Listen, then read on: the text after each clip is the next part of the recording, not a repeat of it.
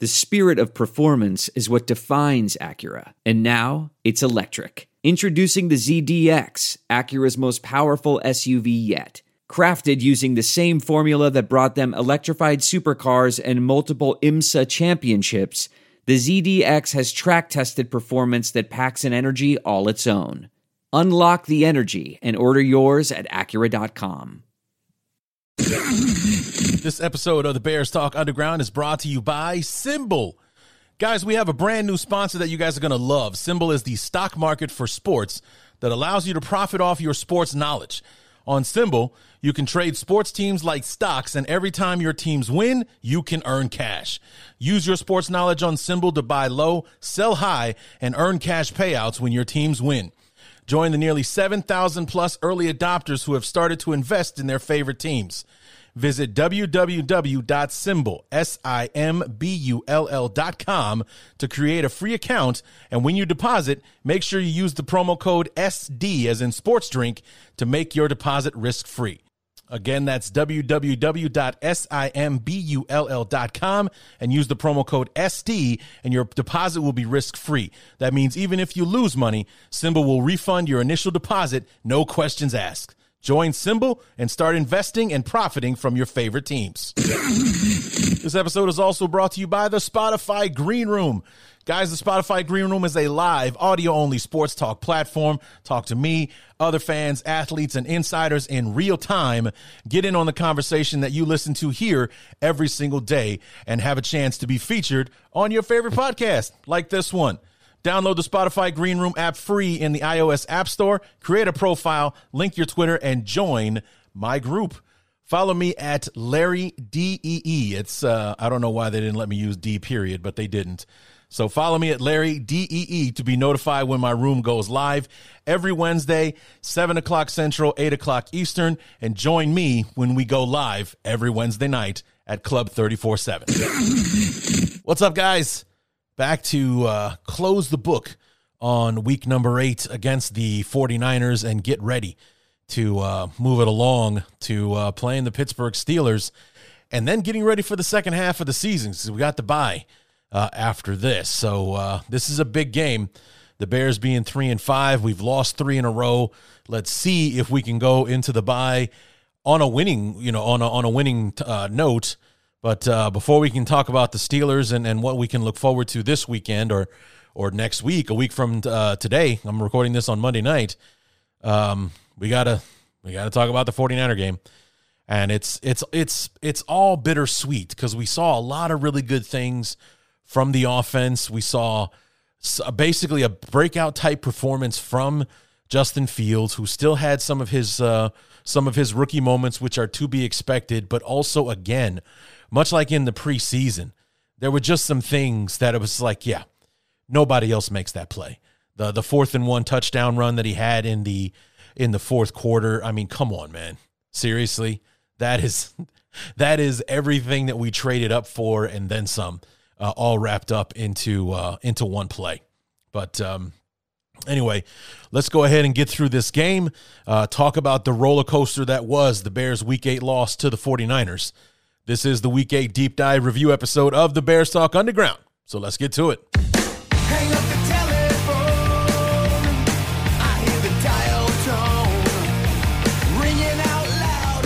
With these two teams struggling coming into the game on Sunday, it looked like the Bears had an opportunity after 2 weeks playing Super Bowl contenders to have a winnable game, to have an opportunity to get the ship righted, to be a 500 football team going into the last game before the bye when we welcomed the 49ers to Soldier Field on Sunday. But it was not to be, as once again, our beloved let us down. What's going on, everybody? Larry D back, the Week 8 Deep Dive Review episode of the Bears Talk Underground. We got knee-jerk reactions coming up here in just a moment. But, first time I picked the Bears in like 4 weeks or something like that.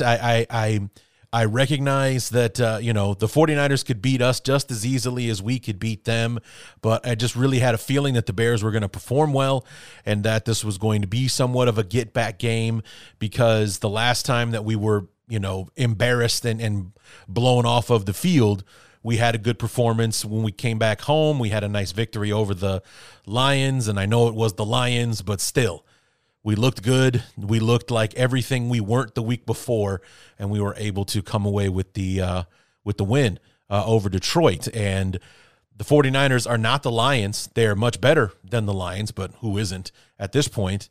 It's just that they were vulnerable. They were beatable for us. And, they had weaknesses that we would be able to exploit. And the thing was, we didn't exploit a single one of them.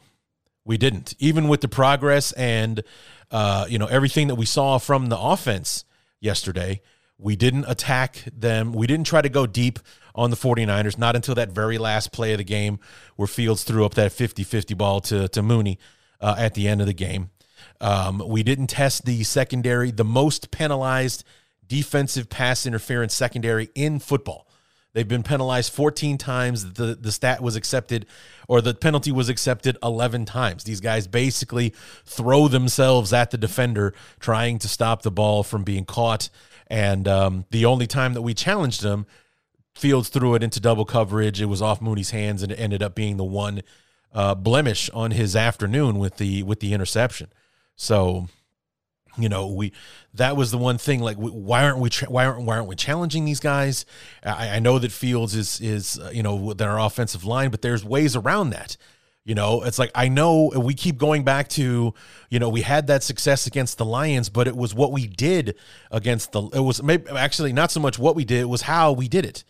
We come out, that's the first game that Lazer's calling plays after we get massacred against Cleveland the week before. And what we did within the Lions game was we kept in extra tight ends, we kept in the running backs to give max protection, to give Fields time to look downfield, to throw those 5 catches to Mooney for 125 yards. He wasn't catching the little 6-7 yard dink and dunk routes and then being left to gain the rest of the yardage on his own. He was completing deep balls downfield. He was surgically accurate in that game. That was the promise of Justin Fields we saw come to fruition against the Lions. And here we are 4 weeks later, another embarrassing showing on the road against the Buccaneers. We're back at home. We're against a beatable team in a winnable game that's on a 4-game losing streak. They're reeling. They're trying to find their identity and decide what kind of football team they're going to be with 11 or so games left to go in the season. And like I said a moment ago, the most penalized pass interference secondary in all of football. And we didn't take any shots. We didn't go downfield because we didn't keep the tight ends for the max protection and run the 3-man routes with Robinson and Mooney and whoever, Damiere Byrd, Goodwin, or what have you. We didn't test them downfield like we did against the Lions. It's like, this was the 3rd week in a row that we were playing a secondary that was decimated by injury, that had people out there that they literally had to pull off the street to put them out there and to fill a roster, to fill a secondary. And we didn't challenge them. We didn't attack them in the way you'd think we would based on what we had done earlier in the season. And despite that, the offense had one of its best performances of the season, being able to move the chains, being able to sustain drives, and score some points. Not all the points that we ended up needing, because we ended up settling for way too many field goals, and that ended up biting us in the ass in the 3rd quarter. We'll talk about that here in just a minute. But we saw a lot of really good things. It left, at least the offensive players feeling good about where the offense is. It's like, obviously they're not happy about not scoring enough points, but they have to be happy with the progress of looking like a competent offense that can move the ball down the field. Now we just have to figure out how to close the deal in the red zone, and then we'll really have something on our hands, because I was tweeting all day during the game yesterday. It's, 10 to 3 or whatever the score was. It should be 14-3. It's 16 to 9. It should be 21 to. It's 13 to 9. It should be 21 to 9. It's 16 to 9. It should be 28 to 9. We should be pulling away from the 49ers, and yet they're still in striking distance because we can't close when we get into the red zone. And sure enough, it happened. So, but like I said, in the first quarter, you could just kind of tell You don't hear me prophesizing about it in the knee-jerk reaction, but you've seen a lot of sloppy things from our defense. You could just kind of get the feeling it wasn't going to be that kind of day that we were hoping it would be, that the Bears would be able to take advantage of the 49ers and how they were struggling on offense, how Jimmy G was kind of playing his way out of San Francisco and all that kind of stuff. The 49ers were moving the ball against us. They were going up and down the field just same way our offense was, only that we had a little bit more success than they did in the first quarter and in the first half. But you could just kind of tell there was a lot of sloppy play going on, referees getting involved a little too often, making some calls they shouldn't have been making, the Bears getting penalized, killing themselves, and so on and so forth. But, but you can also acknowledge we're moving the football. Justin Fields looks good. We'll see how it goes here in the first quarter. It wasn't the doom and gloom that it automatically was a week ago when we played the Buccaneers. Knee-jerk reaction. Bears, 49ers after the first quarter. Kind of a sloppy first quarter from both teams. The Bears defense is not helping matters much. They're giving up big plays to the 49ers. Not so much that they're critical or huge, but it's like, a third and long, we give up 20-something yards so they gain the first down and things like that. Like, they're just huge holes in the middle of the field that the 49ers are taking advantage of. But they are a 2-4 football team that's been struggling all year, so the best they've been able to muster in their two offensive drives has been field goal attempts. The first one they missed, the second one they made. And in both offensive drives for the 49ers, the Bears missed out on interception opportunities. The first one by Duke Shelley, the second by Teez Tabor, who was in for the now injured Eddie Jackson. So we'll see how that affects the defense. It might be addition by subtraction, the way that Jackson's been playing this year. On our offensive side, we shot ourselves in the foot. On our last drive, we had a really, really great-looking screenplay on 3rd and 14, but had two penalties go against us on that play, a block in the back on Cody Whitehair, and that was declined because James Daniels was an eligible man downfield, so that kind of nullified everything. We had to settle for Cairo Santos' 36th consecutive field goal make. So it's 3-3 now. The Bears have the ball, and it looked like maybe we moved the chains a little bit so far. See if we can keep that going, and I don't know, wake me up, because God knows I could use it. So right off the bat, it looks like a game between a 2-5 and 3-4 football team. It looks like teams that have lost more than they've won with the way that they were playing. That and the things they were doing where they can't get out of their own way. Missing the first field goal attempt by the 49ers. The Bears having that brilliant screenplay for a team that struggles as mightily with the screen game as the Bears do. The one time they actually bang one out, they had not one penalty, but two to erase all the progress that was made. Like I said, it was 3rd and 14. Herbert catches the ball about 6 yards past the line of scrimmage and gets at least 10 more after that. He got 16 on 3rd and 14. That would have put us, I think, something like inside the 10-yard line or something like that, would have been poised to score. And we would have finished off our first drive with a touchdown like we have a few times this year. But instead, not only did Cody Whitehair get a block in the back on Fred Warner, who had actually over-pursued and didn't need to be touched anyway. Herbert cut inside and ran right past him. So it was, blocking a guy that was already out of the play. But never mind that, because James Daniels was too far downfield before the ball was thrown. So ineligible man downfield nullified everything on the play. So it's like, that's one of those things where, these teams show why they're 3-4, show why they're 2-4, and things like that going into the game. The 49ers are 2-4, not 2-5. But, that's the kind of sloppy thing that we were seeing. And me mentioning the middle of the field being open, it became an epidemic in the game later as it went along. And it turns out that despite all of Eddie Jackson's faults in the tackling game, as far as his run defense is concerned, Eddie Jackson is probably one of the top safeties as far as coverage goes. Now, it hasn't translated into interceptions like it did in the early couple of years of his career, but, listening to the Football After Show with Olin Kreutz and Alex Brown, Lance Briggs and such, they did make the point that, despite his difficulties in tackling, Eddie Jackson is excellent in coverage, and you wonder what kind of an impact his presence would have had on how easily the 49ers exploited the middle of the field on us yesterday. Maybe he, as an all-pro, would have been there to nullify a lot of those throws, or not even or maybe the 49ers don't even attempt it because Eddie Jackson is there, versus them testing the new guy who's off the bench playing in Eddie Jackson's spot.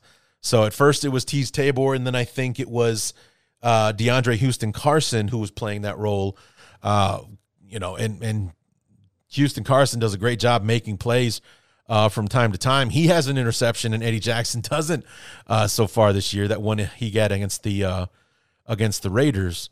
But, it's like I gave Sean Desai the business in the Bear Up, Bear Down show because the middle of the field was open the entire football game. Anytime the 49ers needed a play, they would just run a little, slant route down the middle of the field, and there was literally no one there. Like, we employed no linebackers or safeties or whatever, and they would find the middle of the field, boom, a 5-yard catch turns into a 10, 12, 15 yard gain. The 49ers had 8 20-plus yard plays against the Bears yesterday, and I would wager that a majority of them were those inside slant routes where the middle of the field was wide open.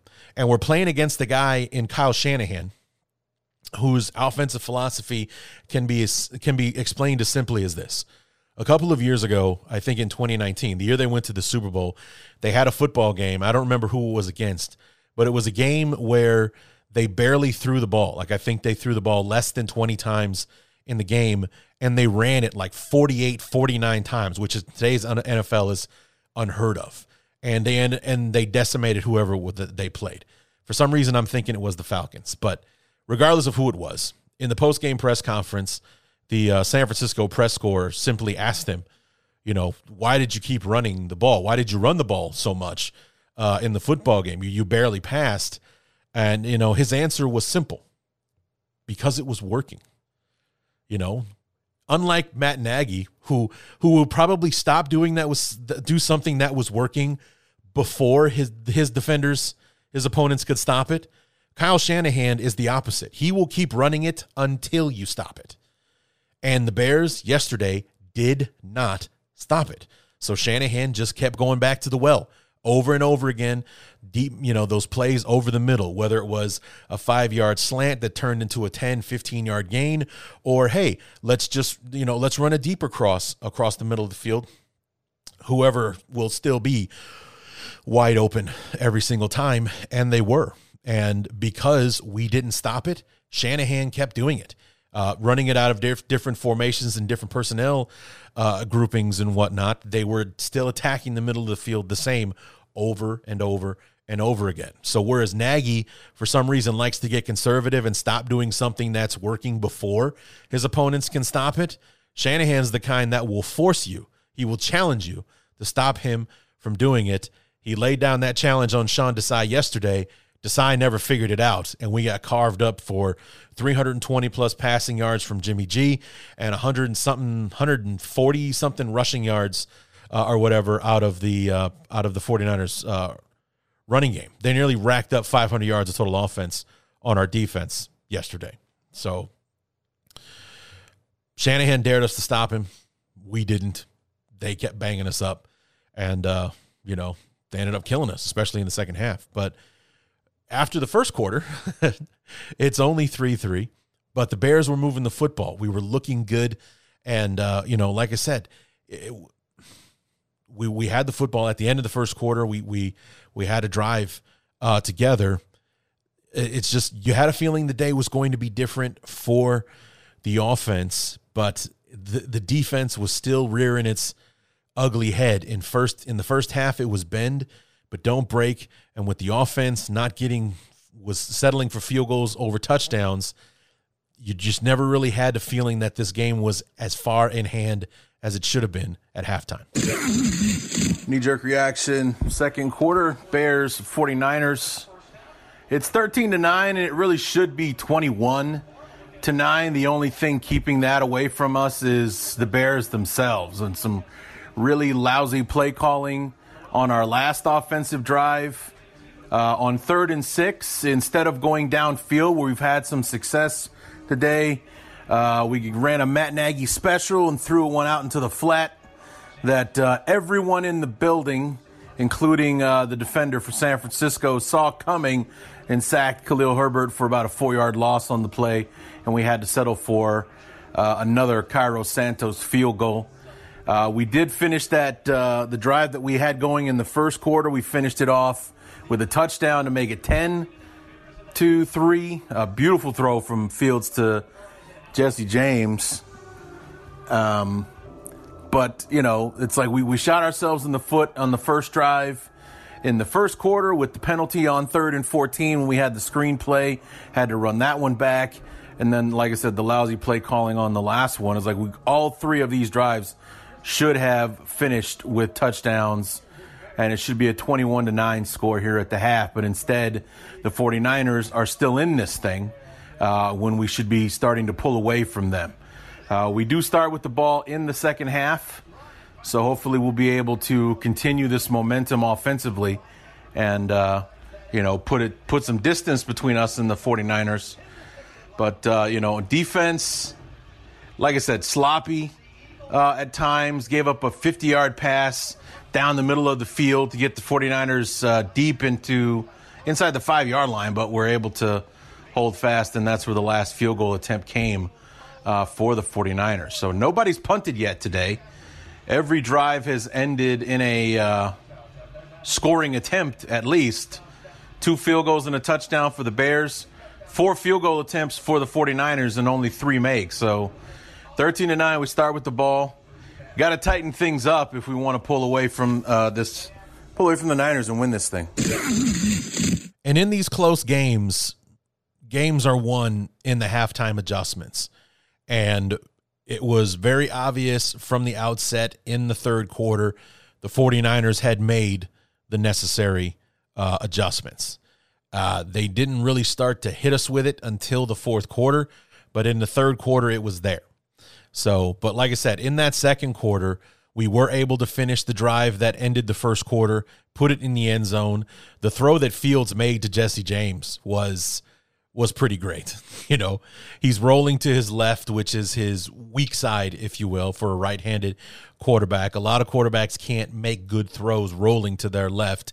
He has this weird, almost like sidearm type release where it goes across his body.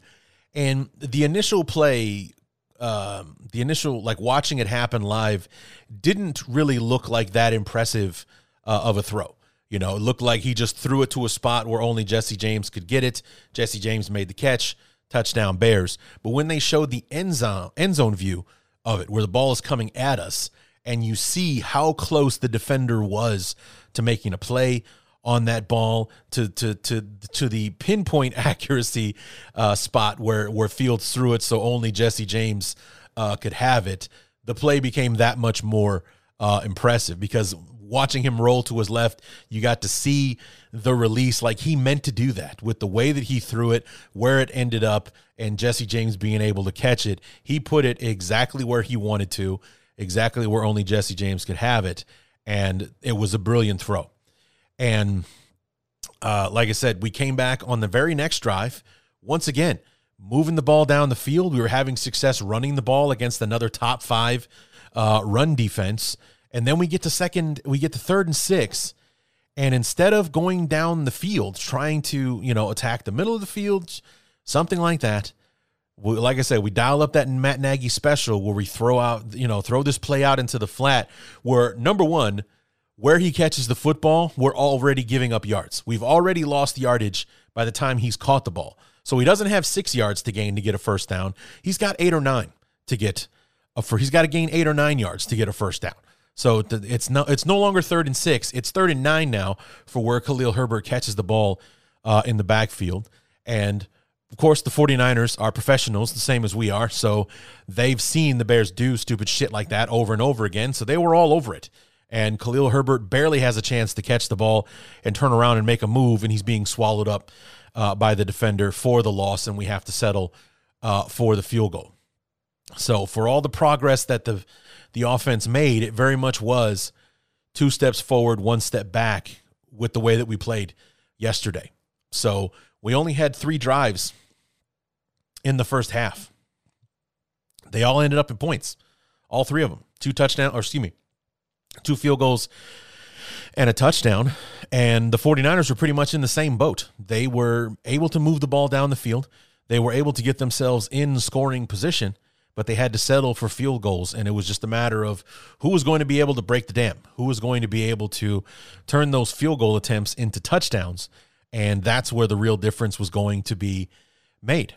So, but like that 50-yard play just before the half, the 49ers are in a position to send this thing into halftime tied, and thankfully the defense was able to shut that down and force the field goal attempt. But this thing could have been much worse if, being tied already and already having paid the price for not being able to put those touchdowns or put those drives into the end zone to score the maximum amount of points, having to settle for field goals.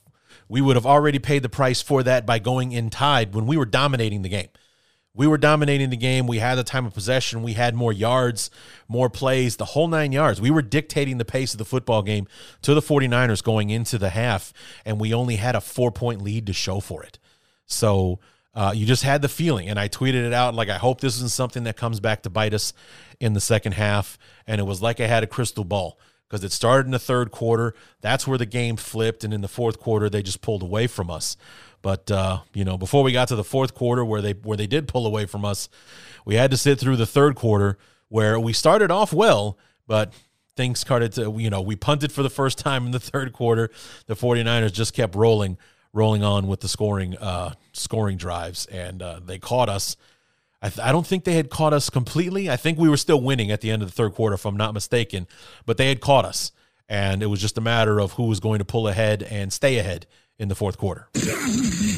Knee-jerk reaction, third quarter, Bears, 49ers, and we are pissing this one away.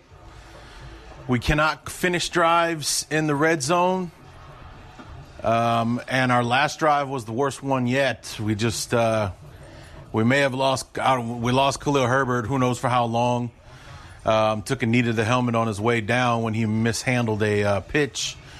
Because for whatever reason, the Bears insist on running to the outside when they've been a run between the tackles team all year long. 49ers are all over it every single time. And that's probably why Herbert fumbled the football, because he was looking ahead to get hit almost automatically running to the outside and had his eyes downfield instead of trying to catch the ball. But, first drive of the half, we, 13 plays, like 7+ minutes off the clock, have to settle for a field goal, so it's 16-9, and then we've got a full quarter time of possession advantage over the 49ers, and it was all erased basically in one play. 3rd and 19. 3rd and 19, the 49ers run like one of those give-up wide receiver screen plays that Deebo Samuel breaks for 83 yards, pushed out at the 1-yard line, and a few plays later, Garoppolo runs it in. Thankfully, they missed the extra point, and it's 16-15, so we still have a lead. But the 49ers are basically in our red zone again as we start the fourth quarter. So we could be playing from behind here in just a matter of moments when the fourth quarter gets underway. And all of the progress and how we played on offense will be erased by the fact that we just could not close and get into the end zone and take advantage. This should be 28-15. Right now, we should be up 2 scores with the 49ers driving to make a game out of this, as opposed to them driving to take the lead and put us behind the 8 ball. So at that point, the frustration was mounting, because the thing that I was dreading in the first half, by the Bears settling for these field goals instead of putting touchdowns on the board had come to fruition. You hate to see that happen, especially when, the defense basically wasn't holding up its end on Sunday. Yeah, they were holding back they were, forcing field goals instead of allowing touchdowns and everything. But the fact that they were letting the 49ers just roll down the field and put themselves in a position to keep scoring points, it puts pressure on the offense that we're frankly not prepared for right now. We aren't much of a team that really can answer on a consistent basis. We're not that reliable in doing that just yet. So it puts a lot of pressure on the offense when the defense isn't holding up its end, and it really did not hold up its end on that Deebo Samuel screenplay. I mean, we in every podcast or review show or whatever that I listened to today while I was working, everyone agrees that 3rd and 19 is not a play that you have in your playbook. Every time you're in a situation like that, it's a screen or a draw. You're just looking to gain some yards to give yourself more room to kick, especially with where the 49ers were at that point in the football game. They were at, like their own 10 or 12 yard line, whatever it was. And, they're just looking to get out of the shadow of their own goalposts and give their punter a better chance to kind of flip field position when they give the ball back to us. Instead, Deebo Samuel makes the catch and makes one guy miss, and literally that's all it took, because after he got past the one guy, which was Mario Edwards, a defensive lineman, sadly enough, he's off to the races. And if not for the effort of DeAndre Houston Carson dragging him down inside the 5-yard line, it's a touchdown. It was initially called a touchdown. A review showed that he stepped out of bounds at about the 1.5, maybe 2-yard line and whatnot. But that was the play that flipped it, because a couple plays later, Jimmy G runs it in, to make it 16-15. But right there, that was the nightmare prophecy fulfilled. Our offense was playing well. The offense was moving the chains. We were dominating time of possession and everything like that. But we'd only managed 16 points.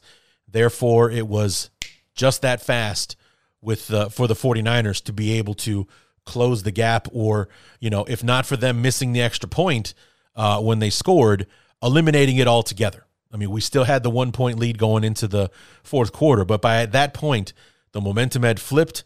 They knew that they could put it into the end zone. They confirmed it. They had one of those huge momentum-shifting plays to put themselves in the position with that screenplay, and the game pretty much changed on a dime in that moment. We stopped them. They punt for the first time in the football game. We probably have excellent field position, and we're in a better spot to extend our lead and maybe figure it out and put it into the end zone. Maybe the touchdown that came in the fourth quarter, we score, the Bears needed in order to close the gap that the 49ers had created in the fourth quarter. Maybe it's the one where we drive the nail in the coffin, we score a touchdown, and now it's 23-9, as opposed to 16-15. I mean, it's all the difference in the world there. We don't make that play where even the 49ers don't believe they're going to get a first down, but they make the effort, and effort makes plays. And on that one, their effort put them back in the football game and put them in a position to steal it. And that's exactly what they did. So, it was another one of those things. We had that opening drive, and when I was talking about it before, it was 13 plays, 62 yards, 6.5 minutes off the clock. We got it all the way down to the San Francisco 7-yard line, and 2 shots from inside the 10. The third down play being a throw to Cole Kmet, who, devil's advocate, he was being covered by Fred Warner, one of the top inside linebackers in football. But Fields made the right throw. He back-shouldered it, and Kmet tried to one-hand it and everything. He ended up dropping the pass. We settle for the field goal. And there we are again. So, I mean, we score there, and we have a 23-9 lead already. So even if the 49ers manage to pull off that miracle play on the next drive, they're still they're still a score away from being able to catch us, as opposed to pulling basically even with us on it. It's the little things, guys. It really is, especially in a game like this. And, I said in the preview episode, with two teams like this that are pretty much evenly matched going into it, it's going to come down to who makes the fewer mistakes. And in this time, the Bears killing themselves with the penalty on the first drive, that lousy play call on the third drive where Herbert is basically losing yardage before he even catches the ball, making it even more difficult for him to get the line to gain and things like that, instead of trying to make the play downfield to get the first down and things like that. Those were the mistakes that cost the Bears the game. And then, the 49ers are running a giveaway play, a give-up play, and then they're not even expecting to be successful, and we allow them to take it to the house, essentially. And, the mistakes just racked up for the Bears, and it caught up to us right before the fourth quarter. And in the fourth quarter, the 49ers overtook us. We had we won the first half 13 to 9, and we lost it by a much wider margin in the second half. Knee-jerk reaction, fourth quarter, Bears 49ers. And for the second time this year, the Bears allowed their opponent to double their point total in the fourth quarter. We were up 16-15 going into the fourth quarter. We're going to lose this ball game 33-22 after the Bears allowed the 49ers to, at will. I mean, they did it all day long. Anytime, just the middle of the field was wide open. Like, we don't employ linebackers or whatever it was. Whenever the 49ers needed to play, just the slant route across the middle was wide open for chunks of yardage all day long. Garoppolo had like 330 passing the ball on us today. Just one slant after another, wide open down the middle of the field. Our defense was absolutely pathetic today. Just absolutely awful. The offense did no favors by not being able to finish drives. And, we should have been up 21-9 at halftime. It should have been 28-9 after the first drive in the second half and everything. It should be 35-33 right now. And instead, it's 33-22. Like the day went so screwed up, Cairo Santos missed an extra point. The first kick he's missed in over a year. So, yeah, just an all-around banner day for the Bears, as they made Garoppolo look like the second coming of Tom Brady that the 49ers traded for all those years ago. So we fall to 3-5. We got Pittsburgh on the road before the bye week next Monday, so we have that to look forward to. So, yeah, this is a game we should have easily had in hand, but we couldn't get out of our own way. And it's typical of what this team does. This episode of the Bears Talk Underground is brought to you by the Spotify Green Room. Guys, Spotify Green Room is free, audio-only social media platform for sports fans. Start or join ongoing conversations, watch games together, react to the biggest news, rumors, and games. Talk with other sports fans, insiders, athletes, and executives in real time. Join in on conversations with me at Club 34-7 and have a chance to be featured on your favorite podcast. I'll be hosting rooms every week. For Wednesday night, 7 p.m. Central, 8 o'clock Eastern. Come through and talk to me live on Club 34-7. All you need to do is download the Spotify Green Room app in the iOS App Store, create a profile, link your Twitter, and join the group. Follow me at Larry DEE to be notified when my room goes live. And again, every Wednesday night, 7 p.m. Central, 8 o'clock Eastern, you can join me on the Spotify Green Room for Club 34-7. Come in, let's have a conversation, let's talk Bears, let's talk whatever you want. But in order to do that, you got to download the Spotify Green Room anywhere you get your apps. This episode is also brought to you by Symbol. Symbol is the sports stock market that allows you to profit off your sports knowledge.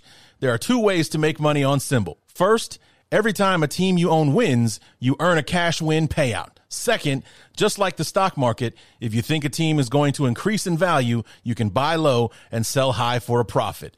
Use promo code SD as in sports drink to make your first deposit risk-free. That means even if you lose money or just decide the market isn't for you, Simba will refund your initial deposit, no questions asked. So there it is. You know, you go back and you look at it. The 49ers didn't punt once. That 3rd and 19 that ended up being the big 80-plus yard play that flipped the game, that flipped the momentum, that flipped the, everything for the game was our best opportunity to force that punt. And we didn't force a punt out of the 49ers all day long. They had, 1, 2, 3, 4, 5, 6, 7, 8 drives. 7 scores.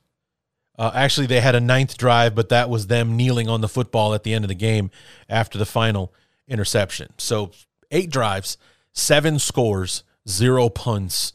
Let's see, I got the box score here. So, team stats, that's what I'm looking for.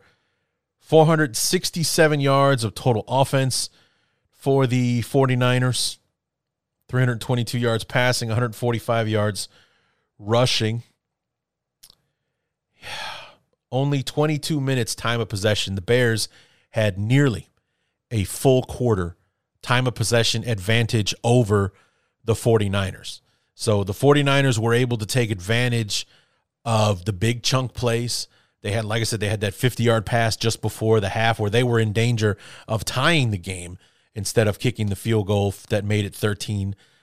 They had the 80-yard play to Samuel, and like I said, they had 8 plays of 20+ yards in the game.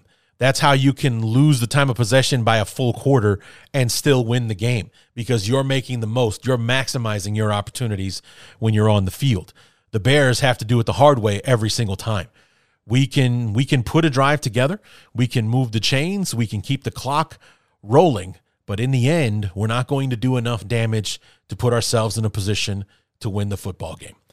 And the defense picked a hell of a time to have its absolute worst performance of the year. I mean, you thought it was bad last week against the Buccaneers, but you number one, you expect that from the Buccaneers, and number two, the offense put the defense behind the 8 ball all day last week with the 5 turnovers. So the defense was defending against short fields against the best quarterback of all time. It was, it went bad from the beginning. We only gave up 3 points in the second half. The problem was we gave up 35 in the first half. So, even though the defense gave up more points and it looked a lot worse last week, the offense put them in a bad position. They were on their heels, on roller skates from the beginning. This week, the offense held up its end. The offense scored 22 points. The offense had 5 scoring drives in this thing, and it was the defense that couldn't hold up its end this week. And, like I said, they made Jimmy G look like the guy that the 49ers gave up a top pick to get, that they made one of the highest paid quarterbacks in football when they re-signed him to a 5-year, like $130+ million contract back in 2017, one that he hasn't lived up to. That's why they gave up 3 first-round picks to draft Trey Lance at the top of this year's draft to be the quarterback of the future. They're just hanging on to Jimmy G for now while they get Trey Lance ready to take over. Jimmy G is not the future. He's an afterthought for the 49ers. And yet today he played like the guy that could take them back to the Super Bowl like he did back in 2019. And we did that for him. I mentioned it in the Bear Up, Bear Down show yesterday. Like we may have created a bigger problem for the 49ers. And I'm not talking about a quarterback controversy or anything like that. Thinking maybe the 49ers were just given a false sense of security over Jimmy G's abilities when they find out that they play against somebody next week who actually makes adjustments and, responds to what their opponents are doing, as opposed to just letting them do the same thing over and over again like the Bears did on Sunday. So, yeah, it's not going to be like that every single week, 49er fans. Jimmy G's not going to be able to do that against a competent defensive coordinator. Now, granted, This was only Sean Desai's 8th game as a defensive coordinator, but for him to have the moments that he's had going into, even in our most embarrassing game offensively against the Cleveland Browns, defense had 5 sacks, and we were in it going into the fourth quarter. We still had a shot, despite our offense giving us nothing going into the fourth quarter. In this one, they did nothing. They did nothing. No quarterback hits, no pressures, no sacks, no takeaways. Those interceptions that they dropped in the first quarter were as close as we ever got to forcing a takeaway, and we didn't pull the trigger on it. We didn't come through. We didn't pull through. The defense didn't do its part. It gave up nearly 500 yards of total offense, and that's why we lost the game. We gave up those chunk plays. We made it easy on the 49ers. Sean Desai didn't make any adjustments to protect the middle of the field whatsoever, and the 49ers were able to make us pay for it. We went up against the guy who, like I said earlier, will make you stop him. He will dare you to stop him. He will challenge you to stop. It's like, oh, well, this is working, so I'm just going to keep doing this until you stop it. And he kept doing it. We never stopped it. So the cycle didn't end until the clock struck 0, and the 49ers had 33 points to our 22 to show for it. So, but what's getting lost in all of this, and what I didn't even mention in the fourth quarter knee-jerk reaction, was the touchdown drive. And for the second time in 3 games, and that's what I remember how pissed off I was after the Packer game, because we had that drive in the fourth quarter. We're down 17-7. And it was the other thing that made it so remarkable to me was we had that moment that would have been soul crushing to us in the past. Khalil Herbert runs it in for a touchdown that would have made it 17-14. Instead, the refs make a ticky-tack holding call on Sam Mustipher. It gets called back. In the past, that would have been the drive killer right there. That would have been the end of the drive. We do nothing. Maybe we settle for a field goal at best, and the game is over. That was the best we would have been able to muster, but we killed our own momentum, and that's it. Instead, Justin Fields leads the offense. We persevere. A few plays later, we find Mooney in the end zone. It's 17-14 again. All we need is the defense to answer, and we've got a shot to either tie or take the lead in this thing. And what happens? The defense absolutely falls flat on its face. They give up the touchdown drive that inspires the I own you moment by Aaron Rodgers that's been talked about ever since. And the same thing happened on Sunday with the 49er game. We've our inability to close and finish drives offensively kept the door open for the 49ers to catch us. They caught us and then passed us with their next offensive drive in the first quarter to take a 23-16 lead. And we answered. We answer with a touchdown drive of our own there in the fourth quarter. After, the 49ers make it 23-16, 9 plays, 68 yards, 4:39 off the clock on 4th and 1. Number one, kudos to Chris Tabor, our special teams coach / interim head coach yesterday. On that, because it was 3rd and 6, the Bears got 5, so it's 4th and 1 immediately. Immediately, Tabor's pointing. He's like, we're going for it. It's not, let's take a timeout and talk about it or anything like that. He makes the decision immediately. We're going for it. Go for it, go for it, go for it. And the play call itself, the 49ers saw coming. And, because the defensive end just runs up the field right at Justin Fields, who has to make the adjustment. He almost falls down. He keeps his feet. He gives up yardage, and he gets to the outside and then makes that right, turns right to go upfield, and it turned to the Tariq Cohen punt return against the 49ers back in 2017, where he caught the ball at about the 50. He goes to, runs to the right side, bails on that, starts giving up yardage, and then finally makes the turn, goes upfield, and it becomes a punt return for a touchdown. I tweeted out yesterday, Tariq twisted and turned for about 130 yards to run back a punt that was about maybe 50 yards officially.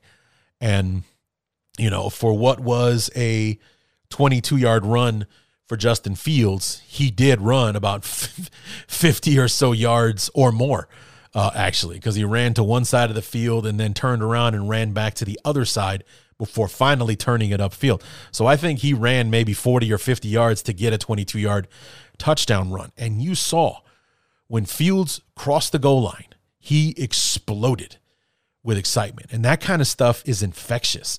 That's the stuff that, like last year when we played the Minnesota Vikings on Monday Night Football, the way that the sideline exploded when Cordero Patterson took the opening kickoff of the second half in for a touchdown. You just saw that was the moment that the team needed, the spark. You heard me talk about the spark earlier in the season. That was the spark right there. That should have been what turned this thing around. And instead, what was the defense answer to that? 5 plays, 75 yards, and another touchdown for the 49ers. Just like that. 5 stinking plays. Garoppolo short down the middle to Mohamed Sanu, 19 yards. 27-yard run for Mitchell. Another 1-yard run for Mitchell. 23-yard from down the middle to Hasty to the 5-yard line, and then Jimmy G on the designed run from 5 yards out. Boom. Just like that. 75 yards in 5 plays, and it's 30-22. Momentum killed. Game over, essentially.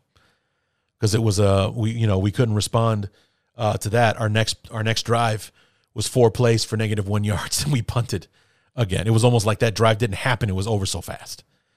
So for the second time in 3 weeks, the offense puts us in a position to take the momentum back in the football game, and our defense let us down. So, this is why we're 3-5. This is why we can't make the progress that we want to make. That's where we can have a performance like the one we had out of Fields in the offense yesterday, and it's not enough. So that's going to do that, guys. But I did want to mention one more thing before I go. I'm recording this on Monday night, so Monday, November the 1st. And for those who know, November 1st is a sad day in Chicago Bear history because it is the anniversary of the death of the greatest of all time. Of course, I'm talking about Walter Payton. And it's one of those where were you when type moments when you're a Bear fan. Where were you when you heard that Sweetness had died? And for me, I was away at school at the time, Western Illinois, back in little Podunk, Macomb. And it was a Monday night, ironically enough, as it was today. And I was in my buddy's dorm room because we all gathered up. This was the Attitude Era for the WWE or the WWF at the time. So me and a bunch of my buddies on my floor were all wrestling fans, so we were all gathering up. It was my buddy Zach's turn to host Raw, so we were all going to gather up in his place. And for one reason or another, Zach and his roommate Brendan were watching CNN, or that's what was on the TV when I came into his room. And when I sit down, I'm looking at it, I was like, hey, that's Jim McMahon. Look at that. And I start listening in to the interview, and he's talking about Walter Payton. He's talking in the past tense. And then finally, the banner graphic on the bottom of the screen says, Walter Payton passes away. And that's how I learned Walter Payton had died. So it was a lot to take in, especially for somebody like me. Walter Payton is my favorite player in the history of my life. And I was fortunate enough to grow up in Chicago. I was able to watch him play the last years of his career.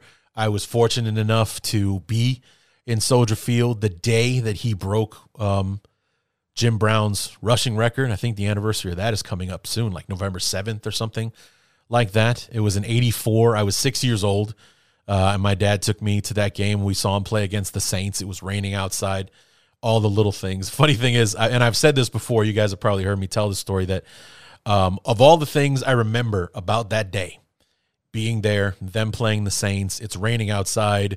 My dad taught me how to eat a hot dog under a poncho so it wouldn't get wet. I have no recollection whatsoever of the moment that Sweetness broke the record. None. I remember everything else.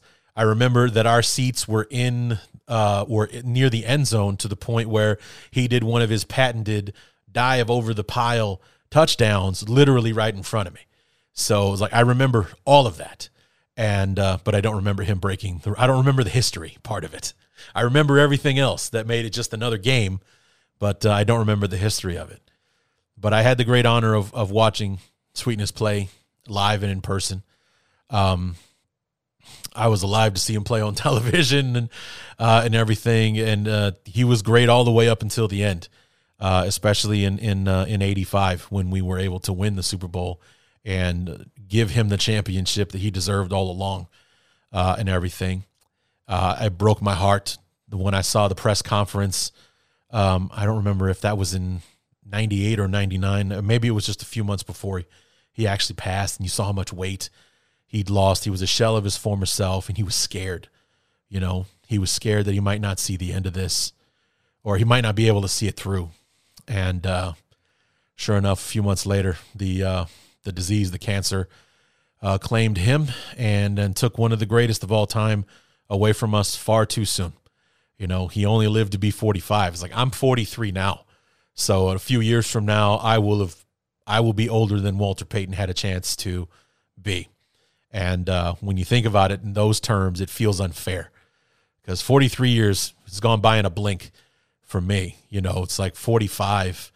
There's so much of his kids' lives that he missed. And, Jared Payton being, being a broadcaster in the Chicagoland area and, with what his daughter has done as well, making names for themselves. He didn't get to see any of that, or at least he didn't get to share that with them. You know, if you believe like I do, he's been watching the whole time.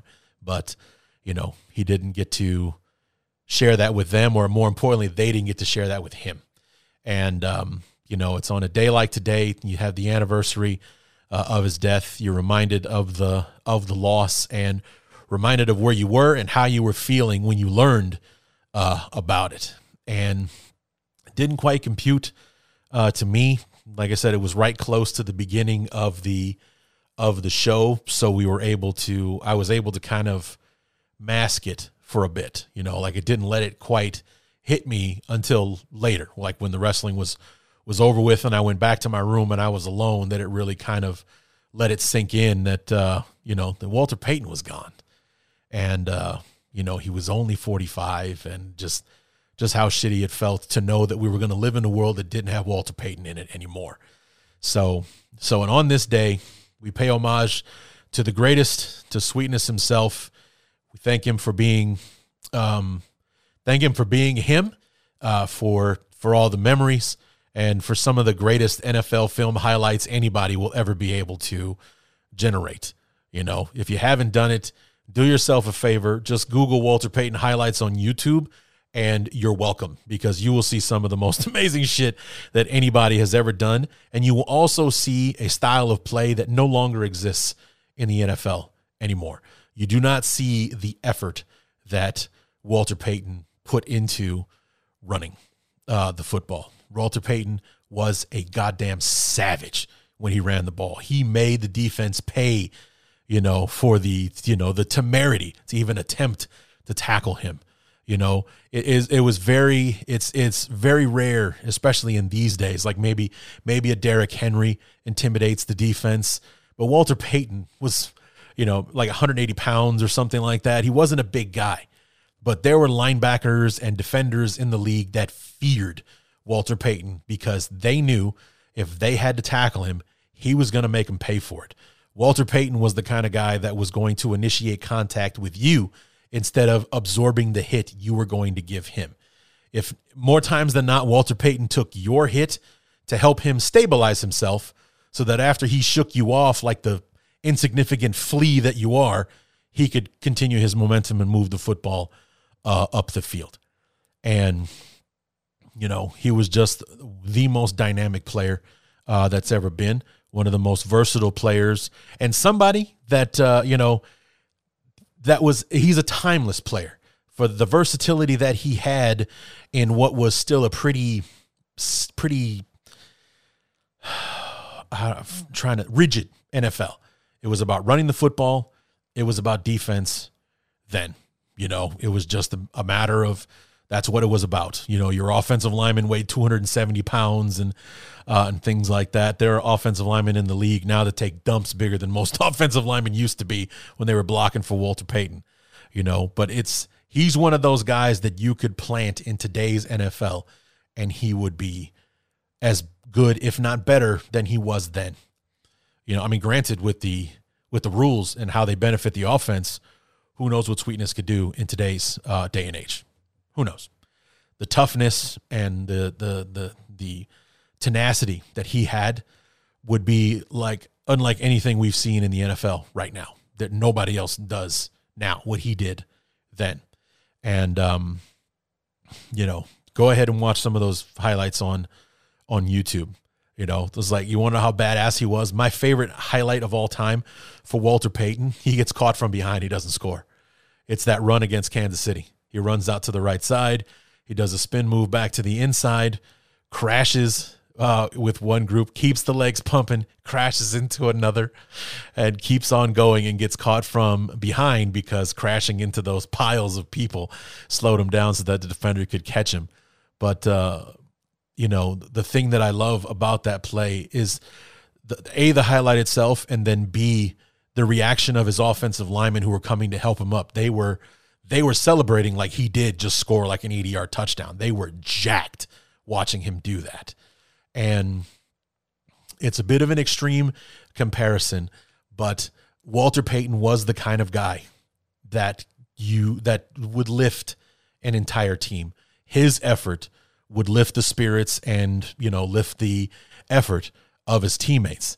And I think Justin Fields is a player like that. He's nowhere near on the level of Walter Payton. Knock on wood that he could be someday. But I feel like his performance yesterday, that touchdown run that he made yesterday, was one of those moments that could capture a team. I think it's also like one of those moments that could maybe draw somebody to the Bears that maybe wasn't thinking about it before. Like in the past, if you're an offensive player and you go to Chicago, you're going there for the money or you're going there because you have nowhere else to go as an offensive player. Musa Muhammad said it years ago, Chicago is where wide receivers go to die. Well, he made, $7 million a year to die in Chicago, so it must not have been all that bad. But, with the way Fields plays, the effort that he gives, the effort that he will demand from his teammates, could be something that could draw people to Chicago and make it a destination. I want to play with that guy. And, that was the kind of effort that Walter Payton made, the kind that made him the legend that he is and always will be. Walter Payton didn't do anything that was mythical. Nobody has to exaggerate on the things that Walter Payton did. He's got it on film. Just go ahead and watch it. Hopefully one of these days, somewhere sooner rather than later, we hope, Justin Fields can be that kind of guy as well. He'll be the one that inspires you to want to go to Chicago to play with the best. And, so that's kind of what I was thinking about yesterday when I saw that run from Fields, and then today being the anniversary, I thought I might bring it up to close out the show. So rest in peace, Sweetness. We in the Bear Nation, we love you and we miss you, but we know you're watching. So maybe give a whisper to the football gods and maybe tell them to take it easy on us, man. It's been a rough couple of years. We could use a break. So I don't know, maybe you're waiting on 2022 like the rest of us are. And, then you'll start speaking up and helping us out. But in the meantime, enjoy the view. I know you're playing in that big, great football field in the sky. And I can't wait to see it myself someday. So anyway, guys, that is going to do it for the Week 8 review episode of the Bears Talk Underground. Come on back on Thursday when we will be previewing Bears-Steelers for Monday night. So, looking forward to that. Lining up my guest right now. I haven't heard back from him yet to nail down a time when we're going to talk. So we'll get that figured out. But I will be back on Thursday with the preview episode. Be sure to join me on Wednesday night in the Spotify Green Room. We'll talk some more about the Bears and 49ers. We'll talk about, Justin Fields and everything in between. Well, hey, you know what? Let's talk about the Bears moving to Arlington Heights and how yesterday's the condition of the field, of the sod in Soldier Field, is like reason number one that we can't wait to get to Arlington Fields. We can't get there to Arlington Heights fast enough so that we can get away from the Chicago Park District and their lousy field management year in and year. I mean, guys slipping and falling all over the place yesterday. So let's talk about that and any other thing you can dream up. 8 o'clock Eastern, 7 o'clock Central in the Spotify Green Room. Follow me under Larry D, as in D-E-E. Don't know why they wouldn't let me use the period, but they wouldn't. So it's Larry D-E-E. Looking for Club 34-7, 7 p.m. Central, 8 o'clock Eastern in the Spotify Green Room. Or else just come back on Thursday when we preview Bears Steelers for week number 9. So anyway, guys, going to go ahead and take off. See you again on Thursday. And until then, my name is Larry D, and this has been Bears Talk Underground.